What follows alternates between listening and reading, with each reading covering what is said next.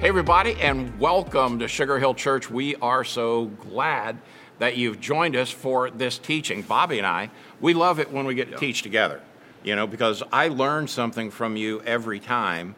And today, we're talking about, everybody in the world is talking about a new you. Yeah, everybody's like, it's a new year, it's a new you. Yeah. And we were talking about it. Everybody's got this giant list. I've got a list, you've got a list. Yeah. But most people have already done what? Yeah, they're gone.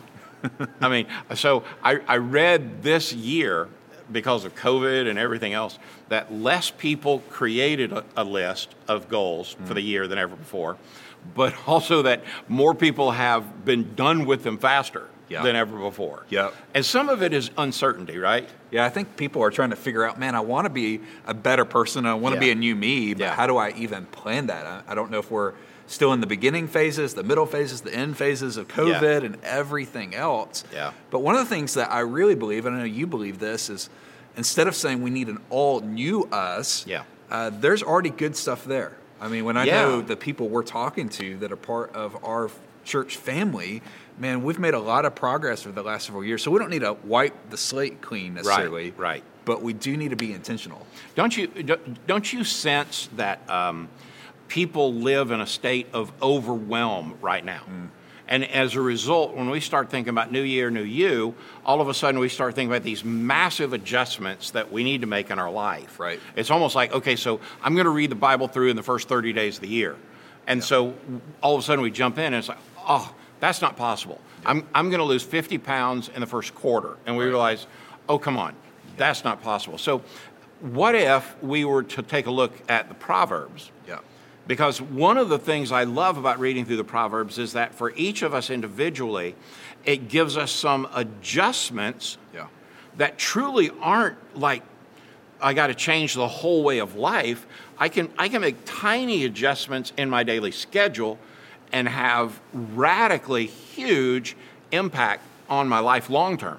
But they are just small adjustments. I love that. I think a lot of us, at least I know people wired like me, have the scorecard mentality. Yeah, I do. Almost like the report card. Yeah. And when I have this report card mentality, what I mean by that is often I judge myself based on either pass or fail. Yeah. There's no in between. Yeah, it's almost like A or F, but there's no B minus. That's right. And so I love what you said is instead of that scorecard being about perfection, what if the scorecard was really about making progress? Come on. What about that's good. Yeah. What if it's not pass or fail, right or wrong, all or nothing? Yeah. What if there's some incremental, small changes that in the moment maybe don't seem all that important, but consistently over time? I've never asked you this question before, but do you think that it's possible that when you start thinking about spiritual development, spiritual growth, growing to become more like Christ, all those things that we put in that basket, do you think we treat those the same way we do things like losing weight or getting healthier? Do we treat them in the same way where it's like pass or fail? I think absolutely. Maybe not everybody, but I know in my own life that's been that way. And what I've discovered over the last handful of years is that just hasn't served me well. Yeah, me either. It's almost like whatever you focus on, you drift towards. And so if you're always focusing on either pass or fail, oftentimes you're looking at the negative so much that it pulls you towards it. Oh, wow. And so like for me this year, there's a lot of things I want to change. And one of the things I've tried to change is my mindset to say, instead of making a list of everything I'm going to eliminate, make a list of things I'm going to move towards. I love What's that. the positive I can move towards? And so far, I know we're just a few days into the year, but man, so far it's been helpful. So my takeaway from what I just heard you say, and by the way, we don't script this stuff. So, really, we're just two pastors up here talking, two friends talking. Really, we always try to, sharpen one another. And one of the things that my takeaway from what you just said is that God himself, being perfect, has had an entire creation to see how imperfect we are. Therefore, while God's desire for us is perfection, his love for us is so significant that I think he just wants to shower us with blessing when we go from here to here. Perfection's not going to happen this side of heaven. But this slow and consistent move that is intentional but not the kind of thing that says, okay, I've got to change everything in my life. Yep. It fits also with the process of sanctification where, when we trust Christ and he gives us this gift of the Spirit within us, it is a slow and steady process of change. I love that idea of process because I don't remember who first coined the phrase, but often you'll hear people say we overestimate what we can do in a day or maybe even a month, and we underestimate what we can do in a year. So true. And I think in the Christian life, we're the same way. We try to accomplish it all now, but when you look at Scripture, it's more of a journey mindset. Yeah, it is. In fact, the backdrop of most of the Old Testament is this journey to the Promised Land. Yeah. Well, as New Testament believers, it's a different kind of journey for us, but it's this reminder that we're in process. Yeah. There's not one stop and we're done. Yeah. It's a lifelong journey. Every single Bible character we read about, whether it was a story of good or bad, naturally, all those stories have a measure of redemption in them. Yep. But all of them are a journey. They are. And so we wanted to try to offer 8 items. You'll hit 4 quick, take a break, and come back. Because one of the simplest ones, we kind of come out of the gate with a really simple thought, is this one concept that to become a far better us, it is as simple as listening to the right source. Yeah. Haven't you seen people listening to some crazy sources over the last couple of weeks? I mean, there are websites that have popped up that are supposedly news that I've never heard of before. Yeah. There's people on social media that have the inside scoop. Somehow they know it all. They know everything. Yeah. And I love that. I mean, I'm not knocking people's search for knowledge and search for truth, but it does remind us that out of all the sources out there, not all sources of information are equal. Yeah. I'm one of those people that are fascinated not by conspiracy theories, but by people that are amazed by conspiracy theories. Okay. I know, to me, that's just like, okay, that takes a unique kind of person that wants to chase that rabbit. But when I see those these days, and I put this into context, chapter 1 in Proverbs, verse 5, says, a wise man will hear and will increase learning. But the built-in assumption there in verse 5 is that wisdom comes from heaven. Yeah. And yes, wisdom includes knowledge, right? But knowledge doesn't always include wisdom. Yeah. And so if our search is always just greater knowledge or human understanding, we will gain knowledge. I mean, honestly, I read more content now than I've ever read in my life. Yeah. The difference is the content that truly shapes my life is heaven-sent wisdom. Yeah. And so heaven-sent wisdom is what the entire book of Proverbs is about. Absolutely. When you read through the book of Proverbs, there's this search for wisdom. There's this thing of trying to find wisdom. Listen to what chapter 23, verse 23 says, buy the truth and do not sell it. Also wisdom and instruction and understanding. And so this first step, if we want to be a better us, a renewed us, a different kind of person, is to say, you know what, we're going to listen to the right source. And out of all the sources out there, we've got to put an emphasis on hearing from God every single day. Yeah. You and I are readers. I mean, both of us consume a lot of books. But the one thing that I've enjoyed most about our friendship is, other than like 4 Daughters Donuts. Oh my gosh. Outside of that, the one thing that I've enjoyed most is this common understanding that we are, with all those books, the one thing we're certain of putting inside of our life is the Word of God. Absolutely. And there's creative ways to do it. I mean, even today I felt a bit rushed this morning, and so I was listening to it in my car. Yeah, I do that often today. Yeah. And so I was just encourage you, as we think about what does this version of us look like in this new year, start with putting the right source in front of you. Listen to the Word of God, read the Word of God. I know we talk about it a lot, especially on here, but it's jump into a small group where you're hearing from the Word of God. Absolutely. Even if it's online. Day. Like I know in February and March, we'll be offering dozens of different small groups online. Right. Yep. Where, I mean, there's no reason you can't ingest Scripture. Yep. You know, and so I would just encourage everybody to be on the lookout in your inbox, in our app, online, about all the different offerings. You know, Bobby, I'm old enough that I was around when computers first started coming out. right? So I can remember the very first thing I am heard. withholding my jokes at the moment. I am being kind. Thank you for that. Right now. Is that one of your New Year's resolutions?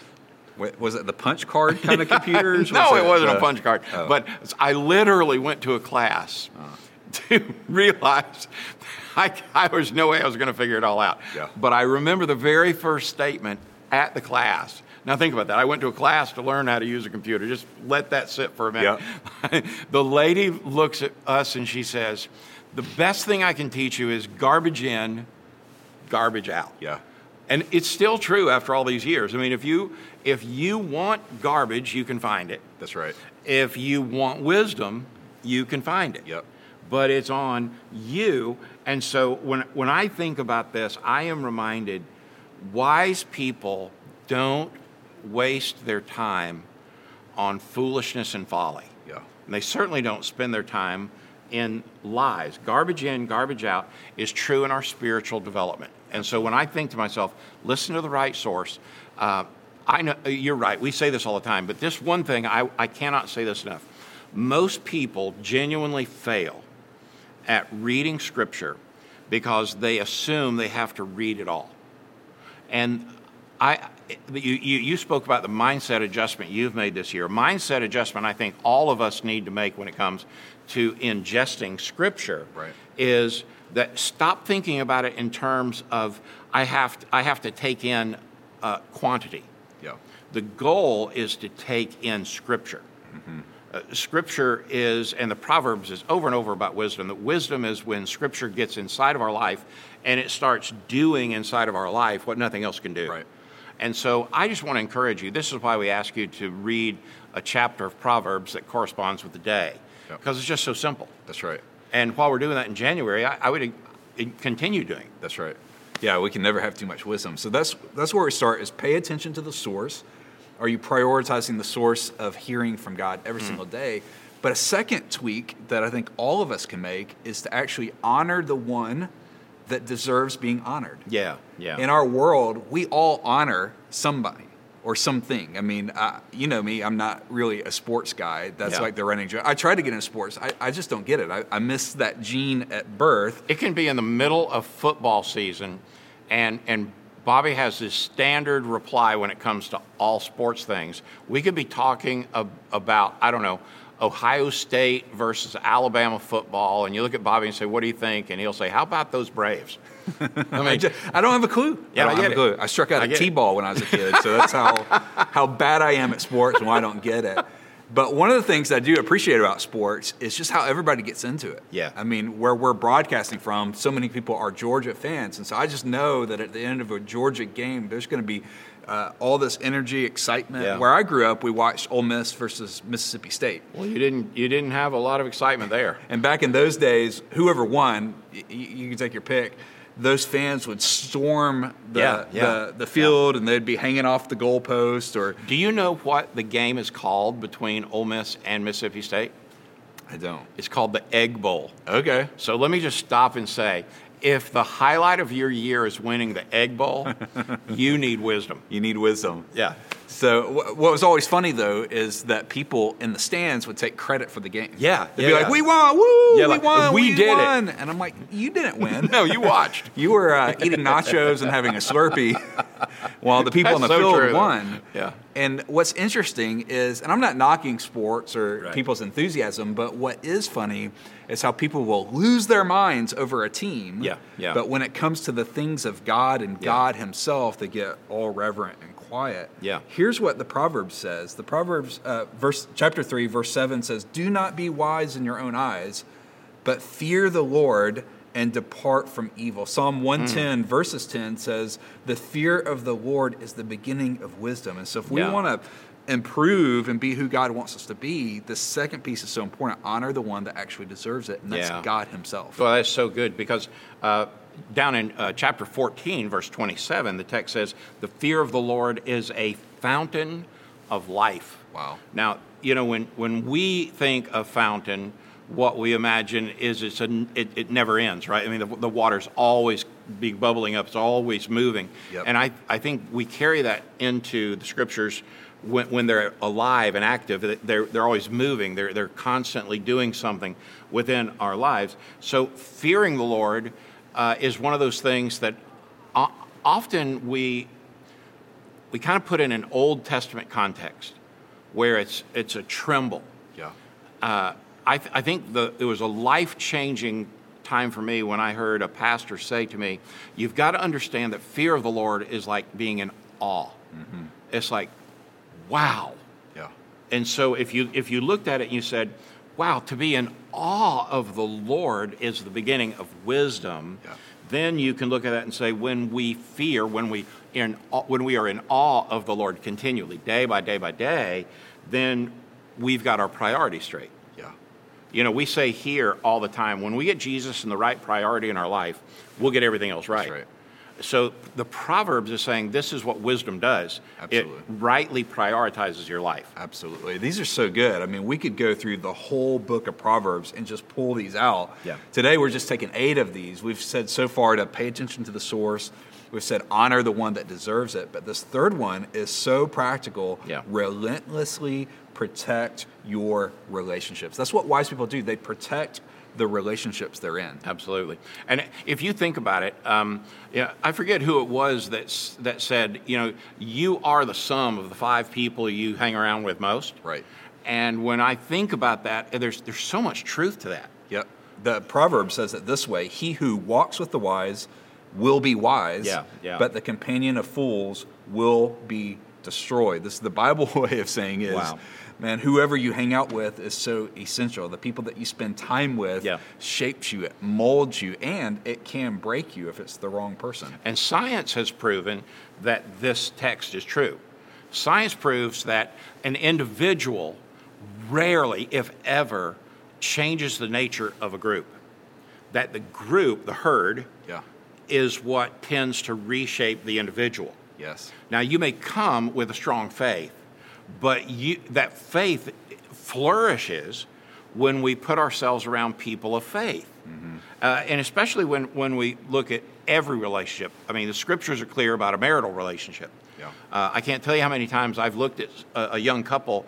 One knows the Lord and is living with the Lord. The other doesn't.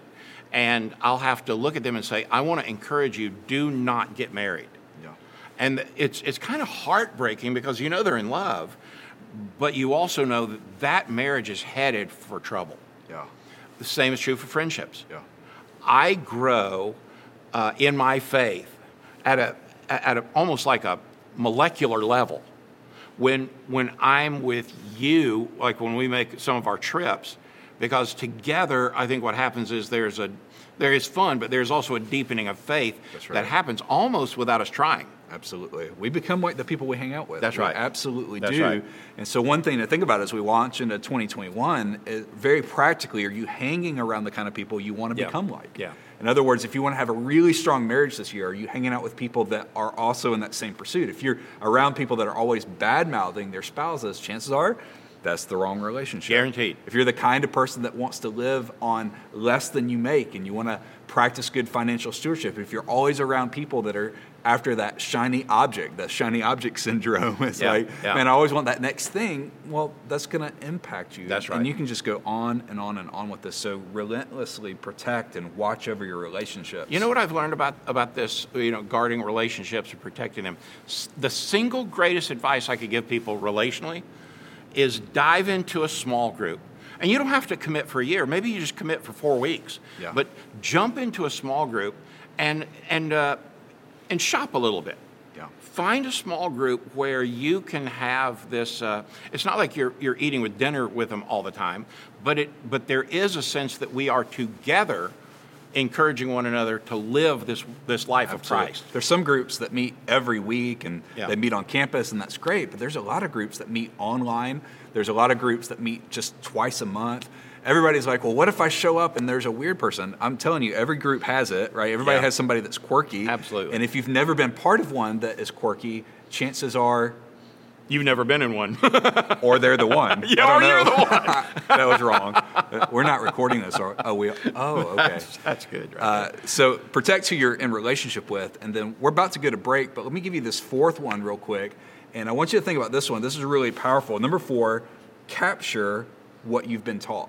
Yeah. Capture what you've been taught. In other words, well, let me read the proverb. Proverbs 10, verse 14 says, wise people, they store up knowledge, but the mouth of the foolish is near destruction. I'm intrigued by that phrase, store up knowledge. And I think we would all admit that we've heard some great stuff over the years. Yeah. We've had some wise parents, some wise counsel. We've been in some great small groups. We've heard some powerful teachings.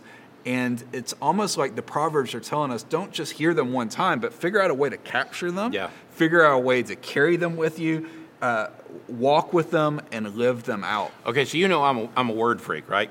So the other day when I was here, this is what I got stuck on. The word store up, those 2 words, store up. And so imagine, if you will, you're gathering this harvest, but not everything is the same. So when you store up, you are separating.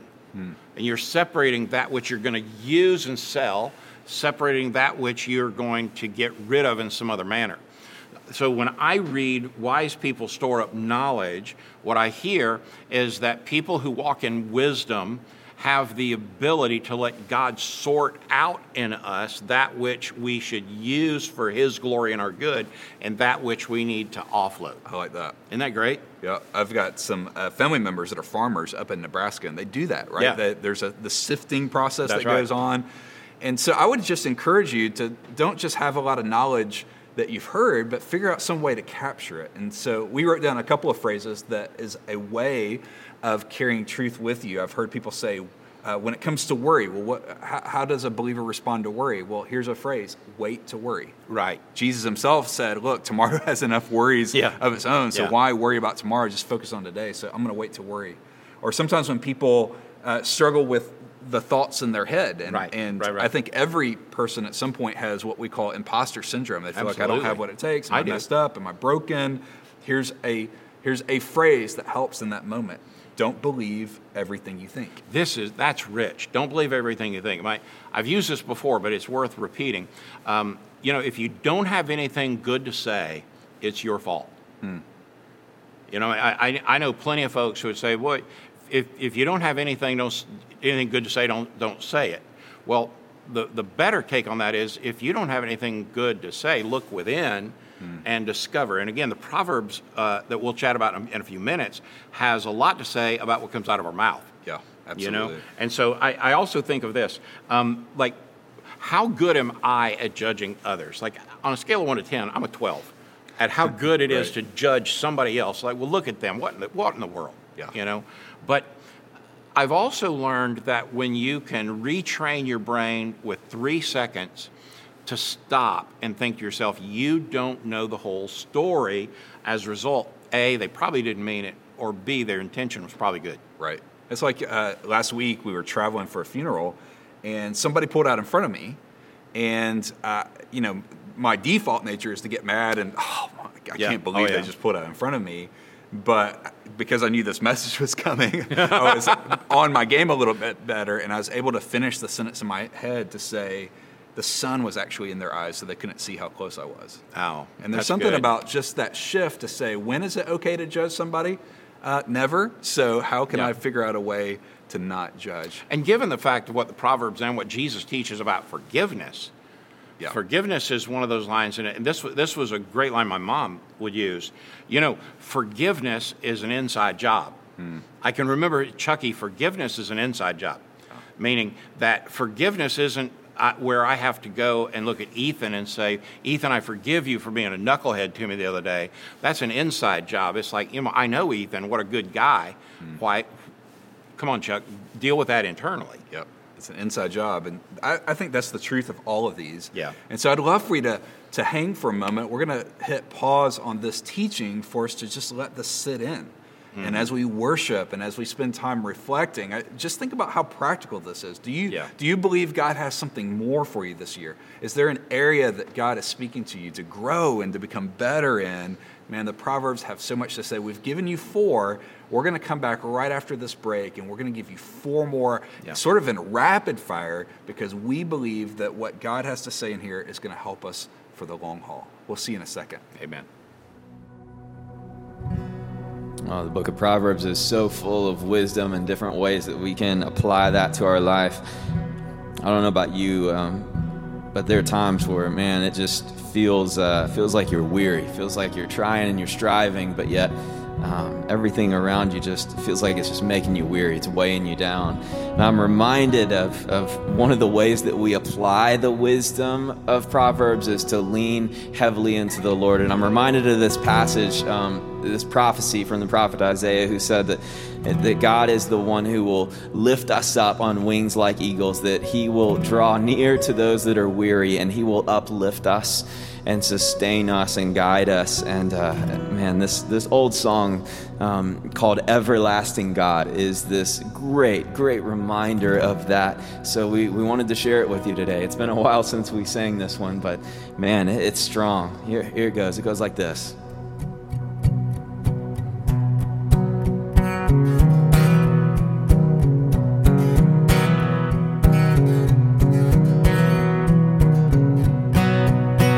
Strength will rise as we wait upon the Lord. We will wait upon the Lord. We will wait upon the Lord. Strength will rise as we wait upon the Lord. We will wait upon the Lord. We will wait upon the Lord. Our God, you reign forever. Our hope, our strong deliverer.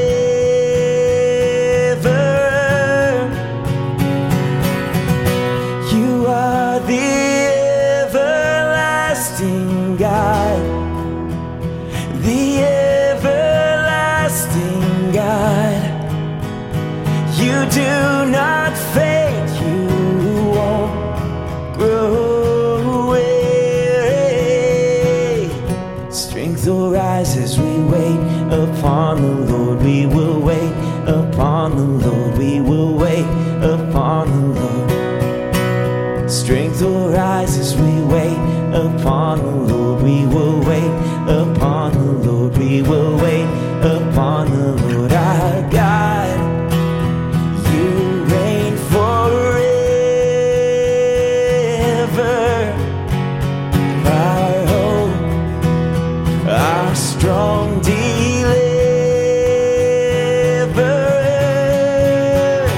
You are the everlasting God, the everlasting God.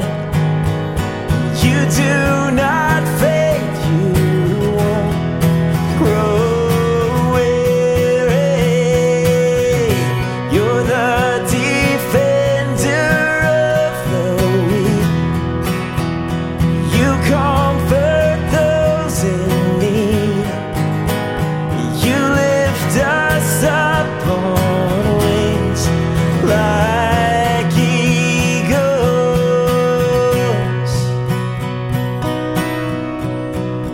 Our God, you reign forever. Our hope, our strong deliverer. You are the everlasting God, the everlasting God. You do not faint, you won't grow weary. You're the defender of the weak. You comfort those in need. You lift us up on wings like eagles.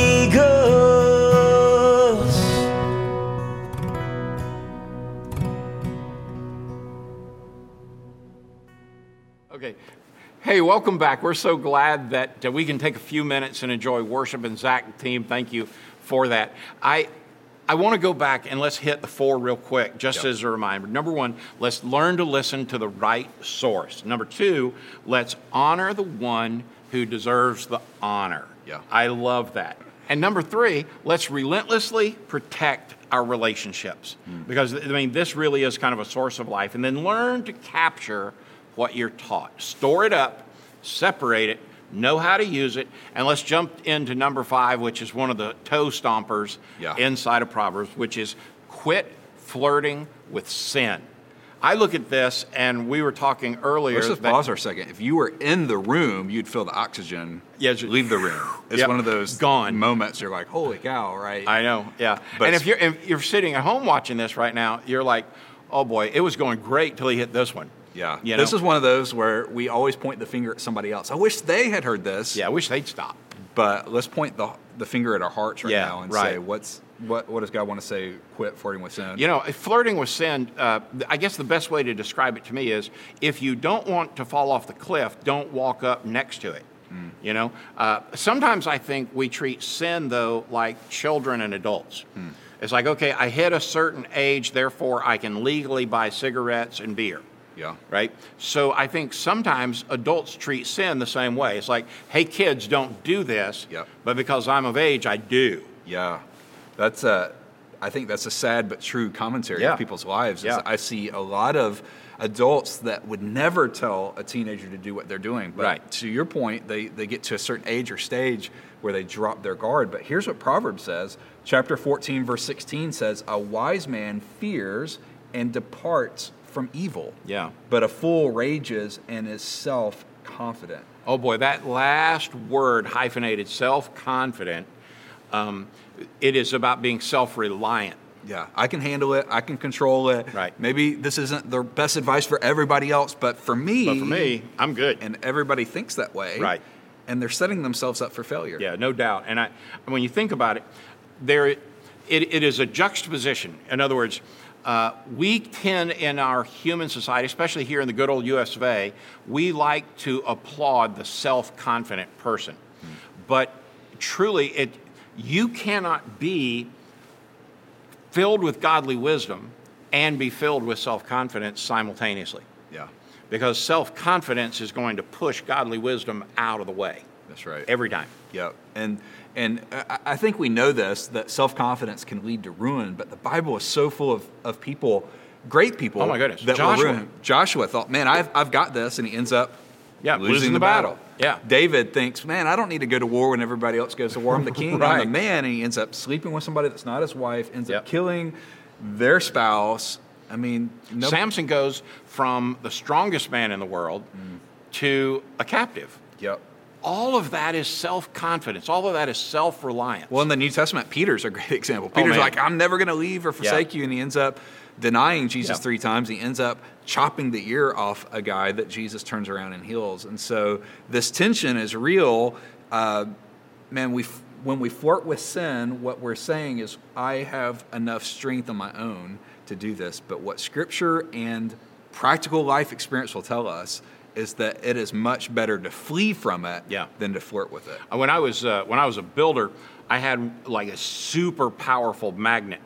And so like if something dropped down into a wall that we needed, we could always go use that magnet with a rope and drop. But it was so powerful. I mean, it took a great deal of strength to pull something away from it. And I've always pictured that that's what sin is. We think we're self-reliant. We think we are self-capable. But sin is like a magnet that we cannot humanly break away from its strength. Yeah. And so the Proverbs is saying, be cautious here. Don't flirt with it because you will get burnt. Yep. I love Joseph in the Old Testament in Genesis.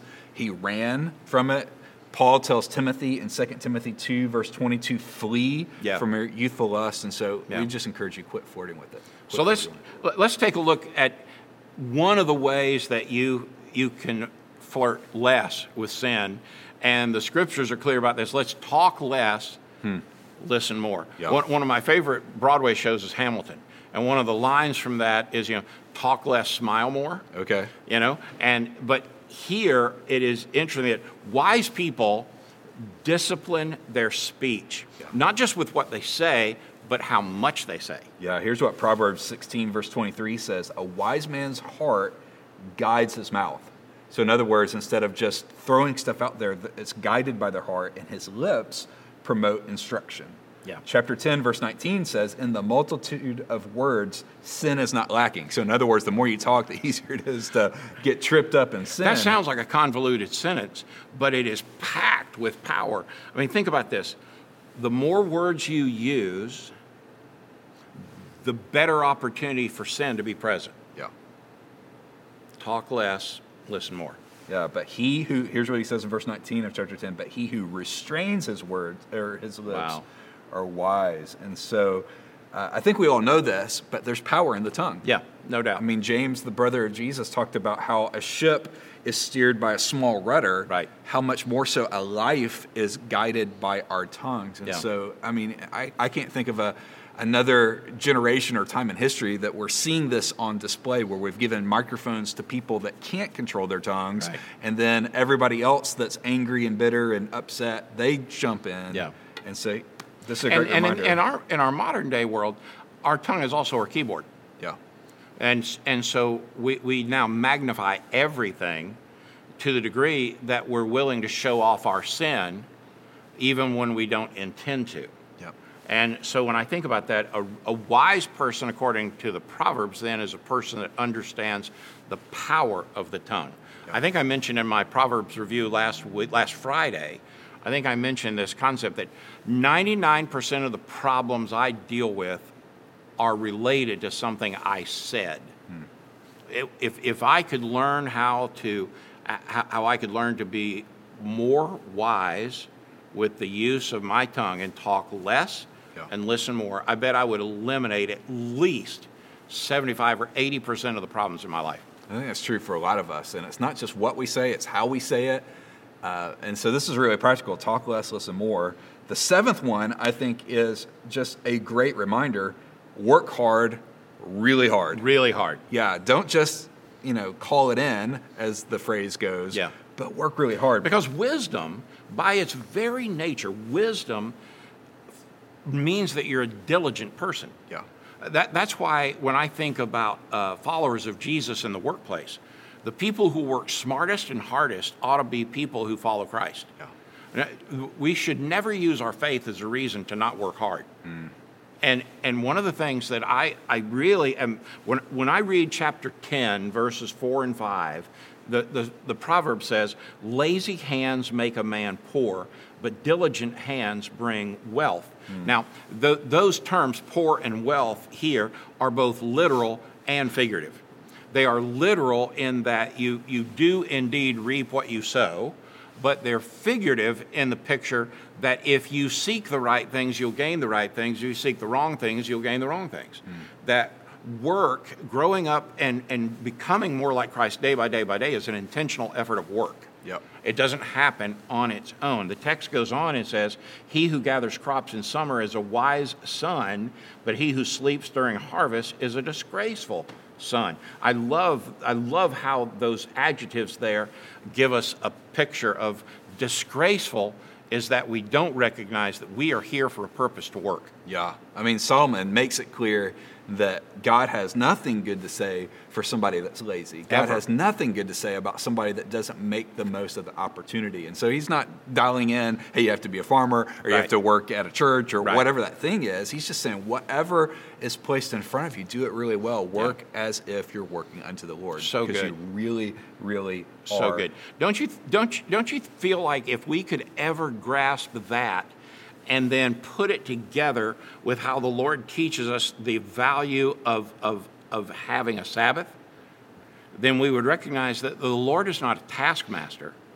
The Lord wants us to work when we're to work, and he wants us to rest when we should rest. Yeah. He doesn't ask us to work 20 hours a day.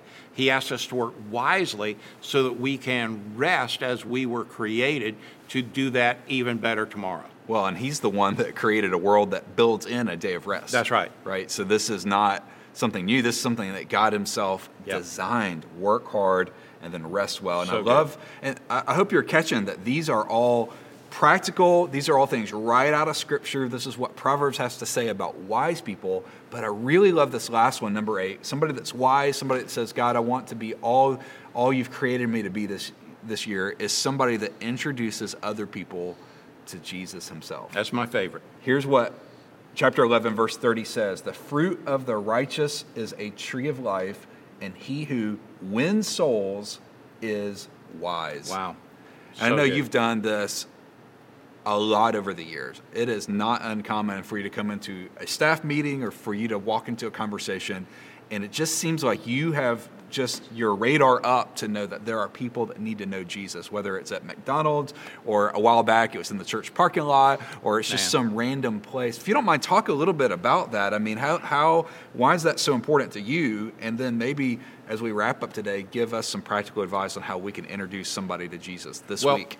First of all, I think the scriptures are so literal here that if you want to share Jesus with people, wisdom comes with that effort. I'll never forget the very first person that I led to Christ. I was a young deacon at a church in Snellville, Georgia, and I'll never forget, I'd gone out with my pastor. He'd gone to 3 straight homes, and 3 straight people had given their life to Christ, and I thought, I've never seen anything like this in my life. Yeah. On the way to the 4th door, he says, "It's your turn." Now, I didn't know it at the time, but that used to be the way you train people. Yeah. I was such a sucker and so gullible, I didn't see it coming. In the military, we called it on-the-job training. Yeah, there you go. Now we call it just-in-time training. Just-in-time training. Tag, no, do it. So I was like, no. People like you do this, not me. Yeah. So we get to the door, and he rings the doorbell, and he all of a sudden becomes, from Chatty Cathy, now he's Silent Susie. And one of the biggest humans I've ever seen in my life came to the door. And I'm trying to repeat what he has said the last 3 houses, but I was so in awe of what he was doing. I mean, I couldn't remember beans. I just remember this one line, which was, "Does this express the desire of your heart?" Right? And this guy wearing overalls looks at me and he says, "Yeah." And I was so shocked. I thought, oh my stars, I don't even know what I said. Yeah. And this guy prays and gives his life to Christ with me on the doorstep. Then he says, "Can you come in and tell my wife that?" We go in, and I bumble and stumble my way through it again, and she gives her life to Christ. Wow. And from that moment on, it was like the single greatest feeling on the planet is when you share the life-giving gospel of Jesus, how he gave his life that you can have life. So I'll give you 3 things that I've learned about this particular concept about winning people, or as old preachers call soul winning. Yeah. 3 quick things, and that is, 1, there are people who need Jesus everywhere. That's right. I mean, I don't care even sitting in an 11 o'clock church service, I'll guarantee you there are plenty of people who need Jesus. Yeah. So it's not like you got to look, right? The second thing is you don't have to know everything in the Bible to be able to tell people that Jesus loves you. Let me tell you what he did for me. Yeah. You don't have to be a theologian. Yeah. As a matter of fact, I would almost encourage you, don't try to be. Yeah. Just simple. It's a story. It's as simple as saying, you know what, here's what happened. I was listening to a guy, and he told me that Jesus loved me, that because of my sin, I deserve to be separated from God. And because of that, God loved me so much, he sent his son Jesus to die for me, shed his blood as payment for my sin, and I became aware how sinful I was. And literally, I can't tell you how many people I've looked at and said, "Have you ever sinned?" I have never had one human look at me and say, "No, I'm perfect." And we know that's true. The Bible tells us that, right? So then you say, so in other words, you need forgiveness too. And the only person who has died and given their blood and been buried and then rose from the dead to pay for your sin is Jesus. Yep. Would you like to trust him with that? And then 3, there's no magical prayer. Right. The Bible says if you call on the name of the Lord, you'll be saved. So rather than trying to sound eloquent, simply say, "Jesus, I need you. Would you come into my life?" And don't try to get weird with it. Be normal. I'm convinced that if followers of Jesus would just be normal, you'd win the world to Christ. We just try to make it sound like we're smarter than everybody else, but we all know that's not true. Yeah. So when I look at those 3 things, I think to myself, the simplest part of living with Christ is to introduce others to Jesus. Absolutely. But it is the thing that we do the least. Yeah. But I'm telling you, you can be like me with Man Mountain that came to the door with his overalls. Man Mountain. Yeah, that's the way it felt. He was just I mean, it will so radically change your life. I got to tell this one story. We got to wrap. And at that point, you weren't a pastor. No, I was a builder. At a church. You're just a normal dude. Yeah, I was a home builder. Learned how to tell people about the one that matters. I mean, I had a pastor who said, this is the story I was about to tell, actually. And that is, so this pastor shows up for the first time at the church, like his very first Sunday. And I'm on the way out, and he's on the way back in the building. We literally bumped into each other.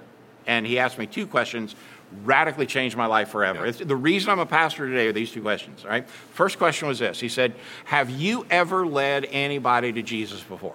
Who asks you that? Like, rather than what do you do? Like, the very first question this guy asked me is, have you ever led anyone to Jesus before? I wanted to lie so badly. I wanted to say, yeah, man.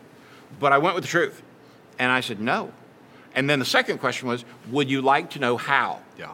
And on that one, I did lie. And I said, yeah. You know, I had no idea that fool was going to knock on 100 doors on a Saturday. And there we were, man, knocking on doors. For years, he and I went together. That's cool. And what I learned out of all of that is this. Anybody can share Jesus with anybody. Yeah. As a matter of fact, one of the classes that I'll be doing in February online is the simple way to share Jesus like a normal person. That's going to be good. It'll be 3 weeks. Yeah. And it'll be so simple. It's just the simple way to share Jesus as a normal person. I love that. But I think number 8 is if you want something to propel you. Yeah. All these others are the kind of things that they gradually move you. Number 8 is, I mean, it's like an engine on the back of your boat. Like when you hit that throttle, man, boom. Right. That's what number 8 is. Yeah. So if you're looking for something that will just take your spiritual life to a whole nother level, then wise people seek to influence others to trust Jesus as Savior. That's where it all starts. Yeah. Man, these are 8 things. These are 8 right out of Proverbs. I really believe the best way to read Proverbs is a chapter a day, which is why we've been doing it. But one of the ways to study it is to take topics and pull them together. And these are 8 things that wise people do. But you and I both know the place that wisdom starts is with a walk with Jesus. Amen. So as we wrap up today, Chuck, I realize that there's probably people watching today that they've never taken that first step. If you don't mind, would you talk to them about how they can take that first step into knowing Jesus? Yeah, so let me introduce you to Jesus. It's really this simple. So the Bible teaches us, and I think we all know it kind of internally, that none of us are perfect. We've all fallen short of perfection in this life, but God is perfect. And in His perfect heaven, we can't be in right relationship with God because of our imperfection. So He loves us, though. I mean, it's not like God's mad at us because of this. God said, oh, my heart breaks. I love you so much. So I'm going to send my son, Jesus, to be born of a virgin, to live this life on earth perfectly and sinlessly, to die willingly on a cross and shed His blood, and that's the payment for the sin, right? The scriptures say that what I've earned for my sin is death, but God's gift of life comes in a relationship with Jesus. So Jesus dies, He's buried. 3 days later, He raises from the grave. And then 40 days later, He went to sit beside God in heaven to prepare a place for all those who believe. So I need Jesus to forgive me. I need to believe in Him so that I can have heaven. And I need Him so that I can have life at peace here, both with God and others. So it could be today, this is all about peace in your life. And if so, all you have to do is call on the name of the Lord. And it sounds just like this. Jesus, please forgive me. Go ahead and say it right where you're at. Jesus, please forgive me. Come into my life. Give me a brand new life. And thank you for dying for me, for raising from the dead for me, and creating a home in heaven for me, because I'm telling you, I believe in you. And Jesus, I don't want to live for me anymore. I want to make a U-turn with my life. I want to live for you. And I want to take your promises and live for you all the days of my life. Here's the great thing, friend. You probably didn't hear angels sing. You didn't hear a boom, and your soul didn't just jump out of your skin. But if you meant that, if that's the desire of your heart, like Man Mountain, if you meant that, then I promise you, according to a God that cannot lie, He just gave you the gift of Jesus. And in doing so, you are as sure for heaven as if you were already there. And now you can begin your walk with Christ. And if you'd be so kind to send us a note, either in the chat right now or just send us an email at prayer@sugarhillchurch.com. I'll promise you, we'll send you such a simple way that you can begin to walk with Christ. It will radically change your world, and it really will put all of this into a personal perspective for you, because God's plan is for you to be right with Him, and the only way to do that is through a relationship with Jesus, His Son. Amen. Amen. Well, it's always so fun to get to tag team and to walk and talk about things that matter. As much as I've been looking forward to this week, honestly, the week I've been looking forward to is next week. Rock Sunday, baby. We call it Rock Sunday. And so if you want to be part of that and you're in our area, you can make plans to swing by the church and pick up a rock if you don't have one already. And of course, if you're able to be with us in person at 9 or 11 next week, we'd love for you to be here and be part of that as well. Amen. So thanks so much for joining us today. And like always, let this Jesus we've talked about go before you and make a way and make your crooked path straight. Let Him go within you and bring you peace and joy, fulfillment and contentment. Because honestly, friends, this is the greatest news. He is always good and you are always loved. And in days that are difficult or dark, let that same Jesus come along and carry you through the middle of all the problems, only to set you down victoriously on your 2 feet and wipe away your tears and kiss you on the forehead and wrap His arms around you so you can look your Savior eyeball to eyeball and you can hear Him say, "My child, I love you." God bless you, friends. Thanks for joining us, and go in peace.